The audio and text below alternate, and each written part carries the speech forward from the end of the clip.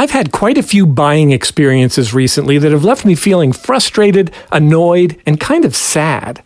Frustrated that people can be so blasé about business. Annoyed that I've spent money with people who really don't seem to appreciate the business I've given them. And sad that as a society, we seem to have entered a phase where thoughtless, inconsiderate, or sloppy service is becoming more the rule than the exception.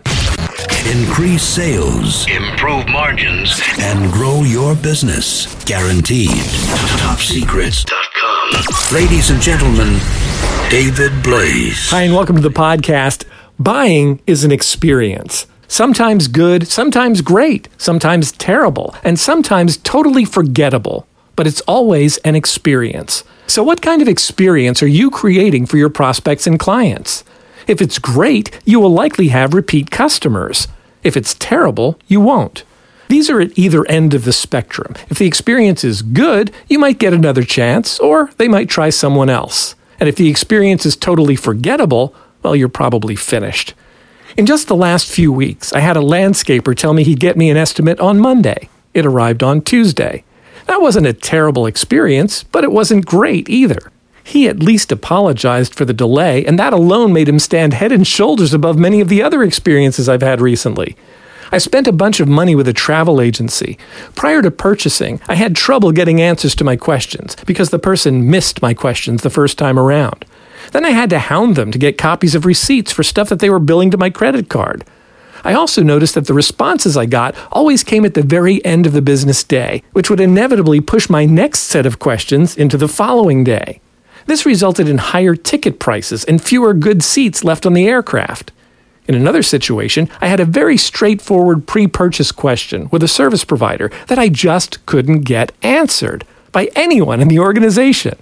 But I needed what they were offering, so I just placed the order. I figured I'd answer the question for myself after I took delivery. It reminded me of that famous political quote that said, "We have to pass the bill so that you can find out what's in it." Not an ideal way to do business. The experience of selling, and more importantly, the experience of buying for the customer, should be great. If it's not, people won't want to come back. Many people like to complain about Amazon. I don't love Amazon as a company, but whenever I've ordered from them, I've always known exactly where my orders have stood. I get an invoice right away. I'm told my estimated delivery dates up front. My orders have always arrived within the window, and ultimately, I don't have to think about it, which for me is huge. So while I might not love them, I have to say they have my confidence. And I find my confidence sadly lacking with many of the other organizations I deal with. Business coach Dan Sullivan says that much of success boils down to three things: show up on time, do what you say you're going to do, and say please and thank you. That sounds like some really basic stuff, but today it is ignored far too often. As you consider the type of experience you want to create for a prospect or client, think in terms of a Disney park. It's a totally immersive environment in which everything a visitor sees, hears, smells, and experiences has been conceptualized, orchestrated, choreographed, and executed flawlessly. Every aspect of the experience is decided in advance.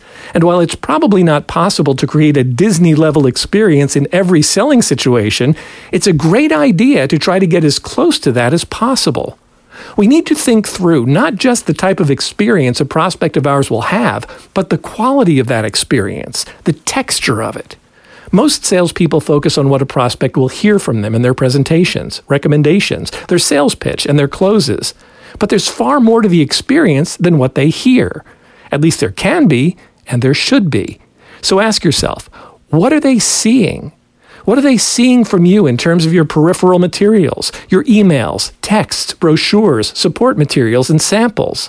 What are they feeling? What are they feeling physically with your product in their hands? But at a deeper level, what and how are they feeling about their interactions with you? Do their interactions make them feel comfortable, confident, happy, and secure? Very few salespeople think in terms of the feelings they want to generate in their prospects and clients. To the extent they think of it at all, they're hoping those feelings are simply a side effect or byproduct of what they're showing or telling their clients. If you want your sales experience to have some depth, it needs context, and it needs to create positive feelings that will make your prospects and clients want to repeat the experience.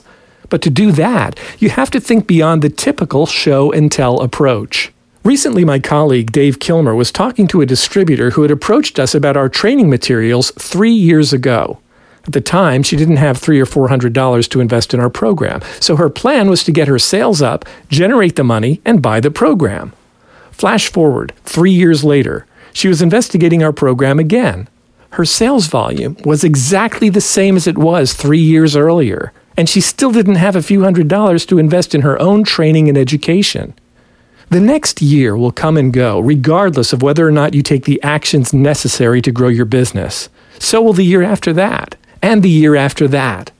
So what I would encourage you to consider is, how long are you willing to wait to have the type of business you want to have, the type of clients you actually want to interact with, or the level of sales and profits that you've always dreamed of? If you're sick of waiting, why not join the Top Secrets community today? TopSecrets.com. If you're new to the industry and need to get grounded in the essentials of promotional product sales, visit us online at TopSecrets.com/getting started. If you need to get clients now with no distractions and no excuses, visit TopSecrets.com/TSCA. Or if you're a smart, focused, independent distributor doing a reasonable volume of sales, join the AIM Smart EQP community today at SmartEQP.com. That's SmartEQP.com. Increase sales, improve margins, and grow your business. Guaranteed. Top Secrets. Top Secrets. For promotional product sales.